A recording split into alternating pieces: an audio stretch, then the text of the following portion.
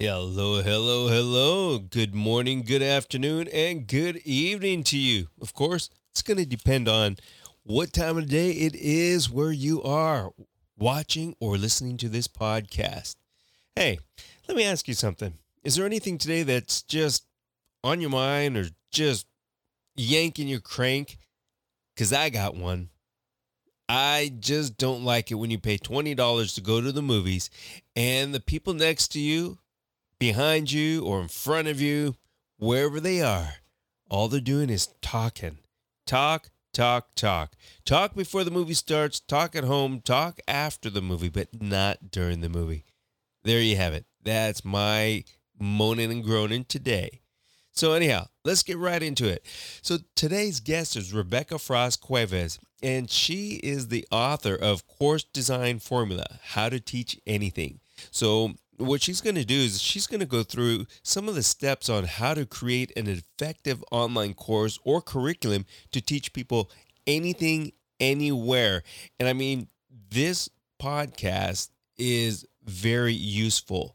Now, whether you are an instructor, a teacher who may want to learn how to create online content, this is going to be very, very helpful. So sit back, relax, and enjoy this. And let me know in the comments what you thought of this podcast. So, Rebecca, well, thanks for joining me today and welcome. It's so great to be here, Chuck. Thank you so much for having me. I really appreciate it. Yeah. And of course, the topic that we're going to talk about today, I mean, is really important, especially for educators, but more than just educators, because you're going to talk to us a little bit about how to create these fantastic online courses that's going to be successful for not only the trainer or the educator, but the people who are actually taking and viewing the courses, because both sides I feel are very, very important, because if you miss out on something as the educator, the person on the other end, it's going to, they're not going to get it. So, if you wouldn't mind, Rebecca, if you'd like to give a little bit of background story about yourself. Well, I've always been a teacher since my first day of kindergarten. I came home and lined up all my stuffed animals and taught them everything I'd learned in school that day, and I've really been teaching ever since. And for many years, I designed education programs for public utilities here in Southern California. So those were instructionally designed, but they were in-person programs teaching about, how does the electricity get to your house? Don't waste water. How do we clean the water after it goes down the drain? Those kinds of things. Very exciting, very much fun, delivered in person to thousands of students in multiple school districts. And around 2007, I noticed that I was tripping over these digital whiteboards in all the classrooms I went into.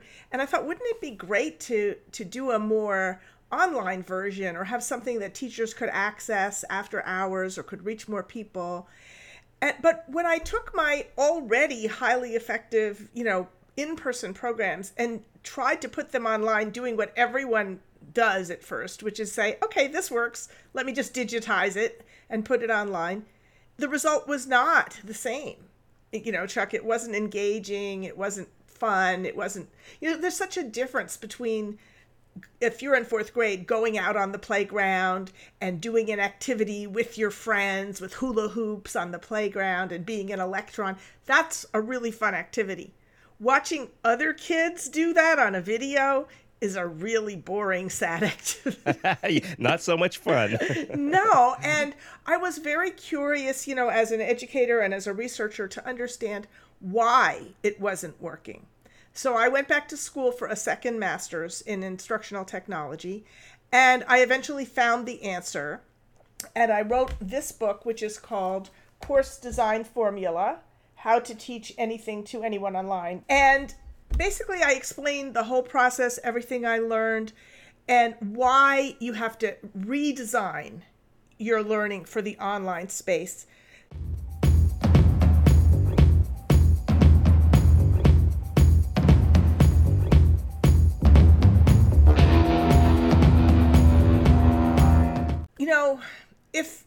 If creating a course is like designing a house, creating an online course is like designing a tiny house, because there's so little sort of mental processing space left to work with by the time people have figured out how to log onto the website and how to navigate the interface. And, even if they're skilled with technology, every online platform is different.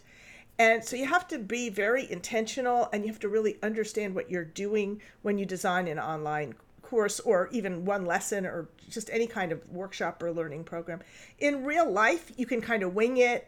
You're always getting feedback from the audience. You can tell when things are maybe going off track. But especially if your course is self-paced, you really need to build ways of getting feedback and making sure that people are learning and getting value out of it into your program from the beginning. How important is it today and into the future to learn how to create these online courses? Is it something that is going to continually grow, or is it just a fad because we just went through the pandemic where everybody was at home and everybody in education just did that mass rush to create online content or to figure out how to do webinars, and now they're back in class or people are back in the office? Do we need such a thing as online course? Well, to answer your question, Chuck, I started working on this in 2007, so well before the pandemic. I wrote my book in 2019, November of 2019 it came out, also before the pandemic. So the pandemic, I think, showed us what happens when we don't do a good job of designing online learning. That's one reason people have been very eager to go back. Many people have been eager to go back into the classroom. And there's absolutely nothing wrong with learning in person. But even learning in person should be well designed to produce, a highly effective learning experience. So if you can design for the online space, you can also design for the offline space. It doesn't always go the other way unless you actually have learned. What I've created is the minimum viable learning design, a kind of highly focused, targeted, effective method that either an experienced teacher or someone who's never taught before can take to teach well online. And let's face it, you might be asked to do a Zoom presentation for work. Or what if you have a job interview? Now our conversation today, this is not a designed experience. We're just having a free-form conversation. Or if it's designed, you've designed it on your end, but I as a guest can't design anything. But if you're holding a meeting where you have a certain, agenda that you want to make sure, flows a certain way, it could be useful to understand, these principles even there. So I think that online and distance interaction is here to stay.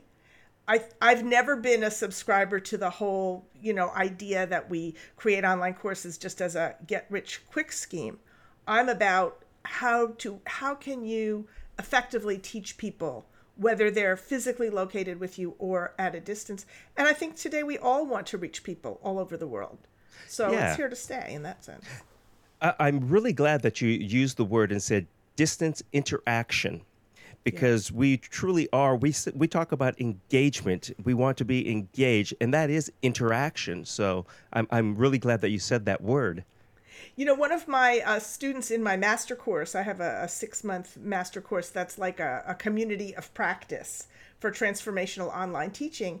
And she delivered a presentation that she's done many times in person, but she used the course design formula methodology to create the online version. And she got engagement that she said was off the charts, more so than it had been. And her presentations, I'm sure, were excellent in person as well. But this was even, exponentially more engaging. So that was very exciting to hear about. Well, this is probably the perfect time to let folks know where they could go to find out some information about you, because you have a wonderful website. If you wouldn't mind letting people know where and what that website address is. Thank you, Chuck. My website is learnandgetsmarter.com, which is what I used to say to my son when I dropped him off at school every day. So I named my business after that, learnandgetsmarter.com. They can also go to Amazon and look for my book, or just go to Google and look for my book, which is called Course Design Formula. How to teach anything to anyone online. But just Course Design Formula will pull up everything. So. And folks should know that it's not just about the book, because your website, again, is fantastic. I'm looking at it right now. And you do consulting. You have your book. You have a blog. You have courses. There's so much such great wealth of information there to help people get started in doing this.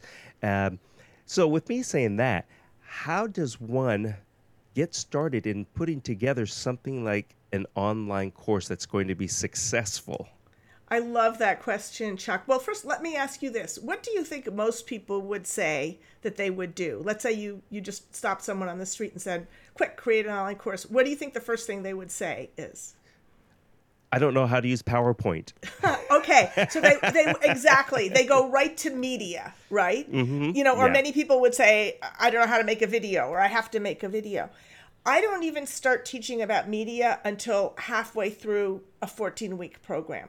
So the first thing you need to do is really narrow down your topic. But before you can narrow down your topic, you have to even sort of run through your own brain, like what your topic is. Do like a brain dump. I actually have a free course called Don't Serve a Whole Cow. Imagine if you go to someone's house for dinner. Now, I don't eat beef, so this is just a metaphor. But you want a steak dinner, and instead this live cow is running around the living room.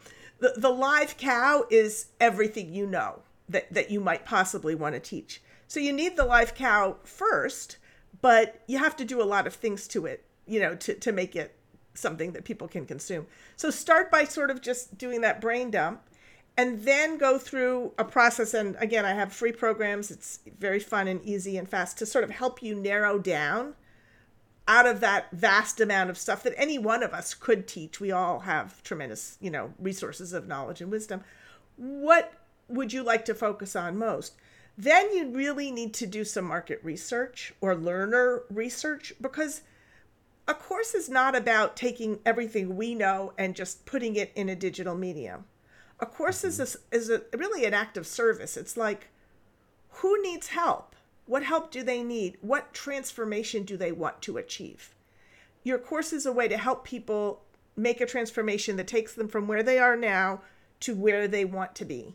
So you need to understand, who are those people? What are their qualities? Not so you can market to them, I mean that too, but so you can teach them, and what's their starting point? So again, I apologize for the variety of my metaphors. No. It's, let's say you want to go to Paris, right?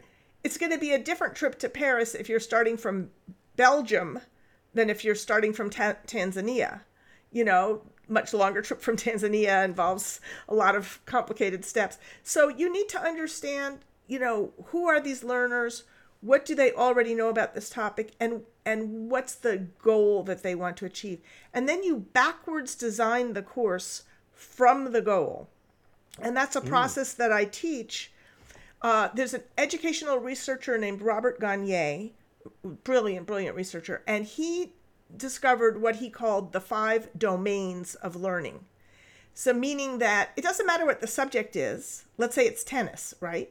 Well, you could just do a course on the history of tennis. That's, at the end of that, someone will be able to verbally describe to you the history of tennis. They won't be able to play it. They won't have changed their attitude about it. They can just tell you about it. That's called verbal information.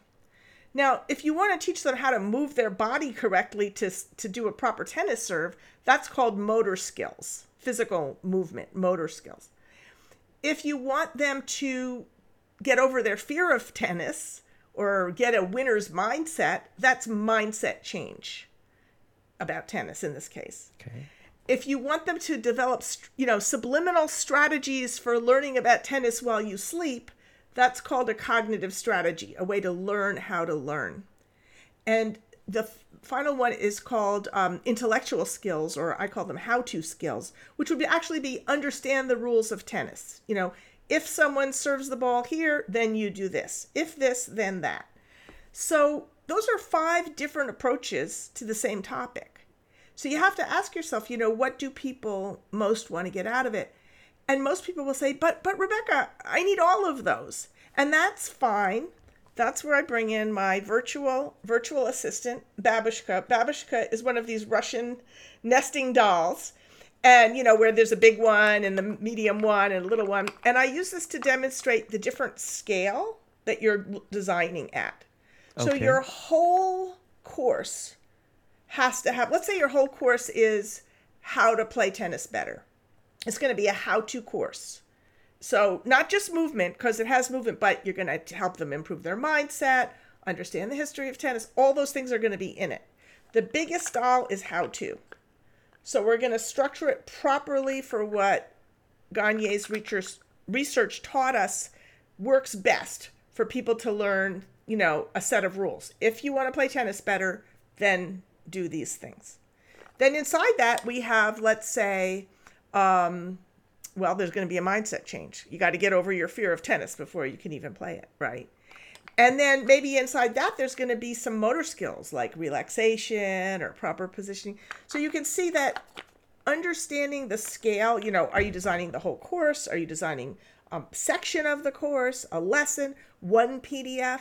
So now that PowerPoint that they were originally going to do, by the time we've designed everything, the PowerPoint will make itself because we'll know exactly what has to go on every slide, and then using they could use Canva, PowerPoint, Word doc, doesn't matter.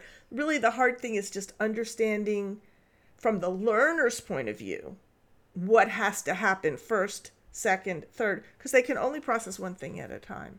Yeah. And I'm the reason I use PowerPoint is it's just there in my head, the forefront of my thought, but also because of the fact that folks who are not in like a K through 12 type of education may not be aware of Canva. But you can use any tool out there to create an online course, whether it be PowerPoint slides, text and slides, or video, mixed media, anything like that. So, what you're talking about, the 5 domains. 5 domains. I like that, and I immediately see where I could split my horizontal paper in 5 and just write things down so I see it visually rather than trying to think about it, because I'll get lost if I do that. I actually have some, if you sign up for the free resources for my book, and I can give you the link, it's basically learnandgetsmarter.com/free resources. One of the resources is a template that shows you the domains of learning, so that fantastic. You can print it and keep it next to your desk. And, I think that's there. I'll have to double check, but if not, I'll send you one so people can have it. And I keep it in a sheet protector, because it does take time to kind of internalize this stuff into your own head. Right. And these are resources that people should always have available to them, especially in the beginning. Like you said, these are 5 domains. I have a hard enough time remembering 2 things, let alone 5. I think there's probably a study where we can remember 3 different things or something like that. Oh my goodness, Chuck, you're mentioning the most important thing of all for online learning, for any learning, but especially for online learning, which is, I call it the narrow doorway of working memory. So yes, research has shown that we can really only remember at most 5 to 7 things. That's why phone numbers are, are a certain number of digits long and not longer. And of course, none of us can remember any phone numbers anymore, but thank God we don't have to, because we have our contacts. But yeah, and so if you try to impose more than that on people, they just can't remember. So you have to chunk things up.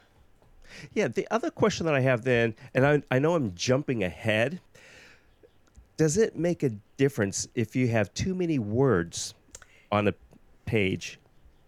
I love the questions you're asking, Chuck. I think you must be a natural teacher. Because, yes, that's a principle of teaching verbal information, which was, remember I said about the history of tennis? Mm-hmm. So let's take one PowerPoint slide. You only want a very small amount of text surrounded by plenty of white space so people can, focus on just the text, and a relevant graphic to provide context. And also the graphic, that's called dual coding. So you're getting the same information into your mind through a verbal channel and a visual channel, so it reinforces it. So definitely, what I often tell people, sometimes people go, oh, well, I don't want to have too many slides. Here's the thing about that. Okay, I'm going to use another metaphor. Imagine you have an ocean liner full of heavy rocks, and you need to get the rocks to shore, and you only have one little tugboat to do, rowboat to do that. So the rowboat is your narrow doorway of working memory. The rocks are the information, the shore is your learner's mind. you can't overload the rowboat because you don't want to make too many trips. It will sink. So if it sinks, you're not making any trips. Right. If every slide stays under that threshold of, like you said, about 3 things at the most, people won't notice how many slides. They'll be absorbed in the flow. It'll be like, I literally use digital flip books, but think of a flip book video. They'll feel like they're watching a movie where they can control the pace of the flow of information, and they're absorbing it and they're engaged. They're not counting the slides. Okay, I like that. The other question too is I often see whenever I watch webinars, hosted webinars or pre-recorded lessons, folks tend to use a lot of, maybe they're using fewer words, but all of a sudden there's so many images on there, and a lot of it seems like it doesn't pertain to what they're saying. Is that wrong? Yes. And I ask that because for me, I'm reading and I go, that picture doesn't match. Now my brain seems like it's confused, and I think about and remember the picture more than I do what was written down. There's so many things that you said. Some have to do with usability, but just sticking in with the theme of presenting verbal information with relevant, that's the key word, relevant graphics that provide context. So, unless you're trying to get someone's attention and deliberately have them go, wait, I'm confused, doesn't compute, which you might do on purpose at the beginning of something to say, okay, what's wrong here? And then have them talk about it. But that's the only excuse I could think of for doing that. If you're trying to actually teach it, like that would be a good attention getter in a lesson about what not to do when teaching online. But yeah, it's the same principle. Keep everything. You don't want purely decorative pictures or a big bugaboo of mine, background music that's irrelevant, and distracting, because then people can't focus. Now, that said, everyone's different. Some people can only do their homework with the TV on or background noise. So, the learner can always adjust those things. You can tell people, what's your learning style. If you have to have background music in order to think, you can always put it on your phone, mute yourself or something like that. But Sure. If you as the instructor impose this on everyone, now people have no way to tune you out, tune out what's overwhelming to just focus on what's relevant. Yeah, and I hope you don't mind that I ask these questions. I'm just trying to think, what is it that somebody who's not used to doing online training, who is forced, who has to do it now, what do they experience and what do they go through? So I'm just trying to think some of those thoughts that they might be having, and a lot of it to me comes to you. To me, at least, I see habits of people, again, I just talked about putting too many images that don't relate, that do not pertain to what it is. The other thing, too, is the audio. But the other thing that I used to see a lot of, and then it went away, but I'm starting to see it come back, is a lot of these, what I'll call special effects. Text coming in, floating, hopping around, because I feel as though that they think this is going to grab their attention, number one. Number two is they say, this is really cool. Is there a right place and a right time to do things like that? So absolutely. So there's a concept, I have to mention it, and I'm going to illustrate it with, this is a heavy rock shaped like a heart. And so imagine it's very heavy. This is illustrating a concept called cognitive load. So the heaviness of the learning that you're trying to get into your brain, right? And there's 3 types of cognitive load. One is that the stuff is just naturally hard to learn. You got to break that down into little chunks, make it smaller and lighter and easier. The second is it's not hard to learn. Like maybe you're trying to teach them how to make a peanut butter sandwich, but you made it so complicated and confusing that by the time they're done, they can't figure it out. There you got to just use proper learning design and simplify. The third part is what you're talking about, which is called germane cognitive load, which means the learner's engagement in the task. And there you want some, but not too much. And the challenge is getting it right. And here's the thing. This is why I always say, don't start with the media. Put the media last. If you start with the media, if you go, oh, this cool bell and whistle, lets me have this thing fly in. Now you're going to be busy playing with that, having a good time with that. But it may be irrelevant to the lesson. Now, if it's relevant, great, use it. That's a useful technique. But also use it sparingly. It's like hot sauce. Too much is going to overwhelm the dish. So that's a matter of understanding the medium you're using, what it can do, and how that relates to the learning principle, which should be behind everything. I also feel like I can't not answer your question without mentioning the use of AI right now, because I think a lot of people who were thrown into the situation of, got to come up with something by tomorrow are going to go right to ChatGPT or, one of the other AI systems and ask it how to do that. Now, that may or may not be appropriate depending on their use case, but I want to say a couple things. First of all, I believe it's the Supreme Court and or the Copyright Office have ruled that only a creation created by a human being has copyright protection. So number one, if you're dealing with any sensitive, intellectual property, your proprietary secrets, your companies, I wouldn't touch that with a 10-foot pole. I wouldn't personally, that's just me, because you want to maintain control over your intellectual property and be able to copyright. Secondly, unless you're already an expert in the subject, AI can spit out something that's smart or something that's wrong, and only experts will know if it's wrong. So I'd say stick to your own expertise.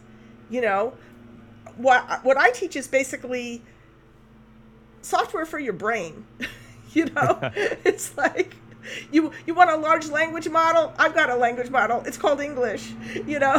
So basically you need to understand how the learner is going to, what is your goal? Let's say it's a meeting give me an example and I'll walk you through it.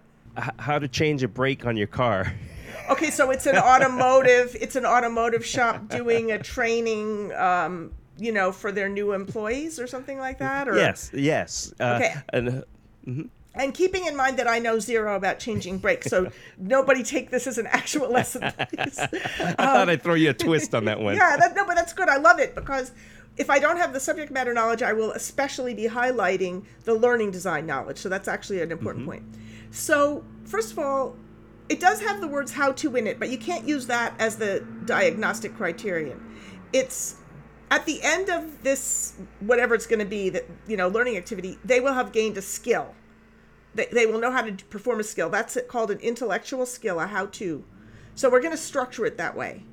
So there's two ways you could do it up front. Let me ask you your preference. Do you want to start with the big ideas you need to understand about changing brakes on a car, or do you want to start by having them gather their tools and resources? What's your preference? Gather the tools and resources. So for this particular example, I think that's a wise choice.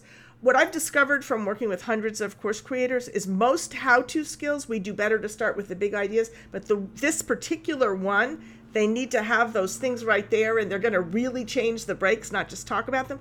So let's go get our stuff. So you're going to tell them, here's what you need. These are the tools. This is where you get your new brake from. So they're going to have all those things. That's the first big chunk of the course, like the first module or chapter. So maybe you'd have a lesson on tools you need, safety precautions. No, that's actually we'll save the safety precautions for the next chapter. This is just the tools you need, where to get the new brake from, whatever you need. The second big section is going to be foundational concepts you need to understand, big ideas, safety precautions, what's the best time of day, temperature conditions, whatever someone who knows how to change brakes would tell us, these are the things you have to keep in mind. So that's what goes there. The third part is the heart of a how-to, which is steps to follow. Do this, do this, do this, do this, in this order. Now notice, you've already got all your stuff. You already understand the big ideas. So you're not saying, do this. Oh, wait, I forgot to tell you, you have to do it on a flat surface. Oh, wait, you didn't block the car and now it's rolling downhill. We don't want any of that. So when you get to the steps to follow, you're just doing the steps because you already have your materials and your ideas. And then the last big section of a how-to course is troubleshooting, special conditions, tweaks, make it work for you, exceptions to the rules. So it's like, oh, but what if you're working with a, hybrid car or what if you can't get the right kind of brake? Or what if the temperature is 250 degrees? Or whatever the conditions are.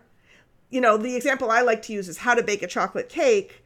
Oh, you're baking your cake on top of Mount Everest?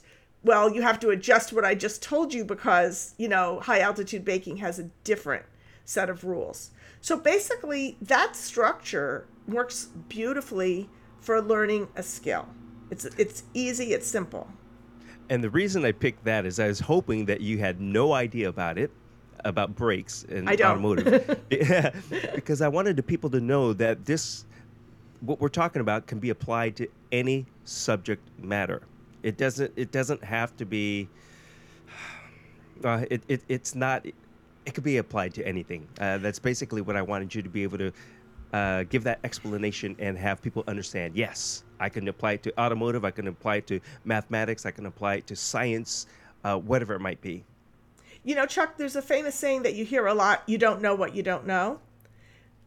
But there's a corollary to that, which is you can't unknow what you do know. And the problem that a lot of experts have, who are experts in a topic, unlike me with the brakes, is that they know so much about their subject matter that they can't step back and do what I just did. So that's what I help them do, I'm going to bring another one of my props. This is a beautiful gem. So I use this to represent, it looks like, I got it at Michael's, so it's not really valuable, but it looks like a very, very valuable, multifaceted gem. And I use this to represent your gems of content, the expertise that if you were an automotive expert, about brakes or whatever your topic is, you would have all this very valuable content. The problem is people use their content as a structuring device, and it doesn't work because they know everything about brakes. So instead of just, when they start telling you the big ideas, they're going to get off into the history of brakes or who knows where they're going to end up. I know because it happened to me. I knew so much about how my presentations worked in the real world that I couldn't see a different way to digitize them and, to design them for online. It was only because circumstances forced me to do my master's project on a topic I knew zero about. That's how I discovered that it's the learning design structure, like I just showed you for a how-to course. That's what works. And it's basically for other structures, for the different types of learning, So, and you can have a how-to lesson, a how-to document. You can have that how-to at any of the scales of the wooden doll. The whole course, we just did a whole course designed like that. But you could have a whole course with a different structure, but one module is designed like that. Gotcha. So, this is really valuable information. Again, for the very, going back to the very beginning when I asked about, is this something that's going to be important? Is it going to be ongoing, or is it just a fad? This, of course, has been happening. We could even go way back before 2007 and stuff. Universities would do something similar with their online courses and stuff like that. It's been here for a while, but we have new tools. You mentioned Canva. Genially, there's so many different Articulate. There's tons of software. But again, you don't need fancy tools. You can create a great course. You don't even need a course platform. I'm a Thinkific expert. I highly recommend Thinkific, but you don't need that. You can teach your course by email. You can teach your course on the telephone. If you're teaching people in a country that doesn't have only has cell phones and hardly has internet access, you could structure it in a way that you're getting the information out there to them in a way they can absorb bit by bit. That's the beauty of learning design. Your design is platform independent. You can move it to a different platform. If you start with media, now you're married to that media, and it's going to be really hard to change it. So I know you just answered what I'm going to ask, but I'm going to ask it, and you may say it a different way. How different is it to put together a course when it's a live webinar versus a pre-recorded learning experience, is what I'll call it? So by live webinar, you mean like a Zoom meeting or something? Like a Zoom meeting. Yeah. Mm-hmm. And I'm going to add where there's a difference between a Zoom webinar and a Zoom meeting. The meeting people see face to face. We're going to say it's a webinar where they do not see the faces, and you as the trainer, you can't see the reactions or anything. So maybe you have like 500 people and you're live, but now is the chat enabled, or you get zero feedback from them? We'll say chat is enabled. Sure. Yeah. I'll tell you what I would do in that situation. I use a tool, and actually this is a tool I absolutely love, called Mentimeter, which is, it looks like PowerPoint, but everybody can respond on their phone. So you can ask a question, which do you like better, cats or dogs? And they can only check one. And out of 500 people, you'll quickly have a poll from the entire room that shows up, on the slide so everyone sees the result. Or you can do a word cloud. How are you feeling today? And again, 500 people, you're going to get a lot of different words. But let's say most people feel happy. That word's going to be really big in the middle. Or stressed. So now you've taken the temperature of the whole group. And I just am not a fan. If you're asking people to show up live and then they can't interact with you, they can't chat with each other, they can't put their questions, to me, what's the value of them showing up live? They might as well watch that pre-recorded at their own convenience. So what is the difference between what we're talking about as far as putting together learning courses where they are watching something pre-recorded versus this live Zoom webinar? So a course can also have live components. A course, what distinguishes a course is that it is a structured, if you think of the word course, like a race course, for example, a course implies a kind of circular path that starts somewhere and ends at a higher turn of the spiral back where you started, but at a higher level of realization. So to me, that's a course. It's like, takes you in a complete journey, but now you understand more than you did before. That's what makes the course unique. So now the webinar could do that too. A lot of people use webinars as sales mechanisms. That's why they use them. And so if you hear especially people going, type yes, or type, that's because they want people to start saying yes. So they're going to say yes to the offer. That's really more about a marketing process. Sure. And marketing can have teaching in it. And I'm not opposed to marketing, but it depends on the purpose. So can you ask me, I feel like I'm not zeroing in on the real key issue of the question. So I'm thinking as far as standpoint from educators in a K through 12 type of situation where some are, well, again, we'll go with the recent past where they had to do online classes. Now they were live. Now some of them were asked or told to create content for learning for their students. So I was trying to figure out for the educators themselves, is setting up a live Zoom type of thing versus creating content for students to learn. Is there a big difference in how you put that together? I think there's so much difference depending on the age of the students. Teaching 5-year-olds going to be a lot different than teaching, postgraduate students. Sure. How well do you know them? Is this your same class that you had, again, live in kindergarten, and now you've got to do that online? So there's a set of learning design principles that you would follow, but what you're going to do is going to be different depending on your audience, their starting point, the setting. So I don't see a big difference between to me, a webinar to be highly effective, especially if you've got those constraints that they can't talk on the chat and stuff, you've still got to design it. Like I've spent all day designing, a 1-hour presentation, for sure. That's what I wanted to hear from you. It's all about design. You can't just talk and do it, and you can't do it like you are doing it in person in the classroom. Okay, class, open up your book and follow and read. You need to actually design the course, whether you're doing it a live webinar or a created content that's to be viewed later. Absolutely. And now I do have to bring in another piece of what Gagne talks about. I'm not giving this away. I have given this away already in free webinars and all sorts of stuff. Okay. So, and also it's general knowledge, but it's the way that I help people structure it that makes it pop. So Gagne, the same researcher I was telling you about, he went and observed good teachers in action in physical classrooms. And he just kept an open mind. He said, why are they good? What makes these teachers so good? And he noticed, and I'm so grateful that he did, he noticed that these effective teachers were all doing these 9 things in a certain order. And he named those the 9 events of instruction. Now, you'll notice 9 is more than 5 or 7. We're not going to remember 9, right? So think of it this way. There's 3 things you got to do before you actually teach the stuff, 3 things you got to do while you're presenting the new stuff, and 3 things you got to do after. So now think of like when you go to the doctor, right? For a minor surgical procedure. The doctor does not meet you in the lobby with a sharp implement and start stabbing you in the guts. That's not surgery, that's assault, right? I mean, you go in and there's an intake process, and who are you and why are you here today and how are you feeling and are you fasting? All that happens before the procedure. Education is really like surgery because you are changing people's brain, you know? It's very powerful if it's done right. So then the actual procedure, which you have to be sure, what kind of procedure is this? You know, follow the steps properly, make sure the person's, you know, on board with it, you know, so forth. And then afterwards, you also don't just throw the person out on the street in their medical gown and say bye.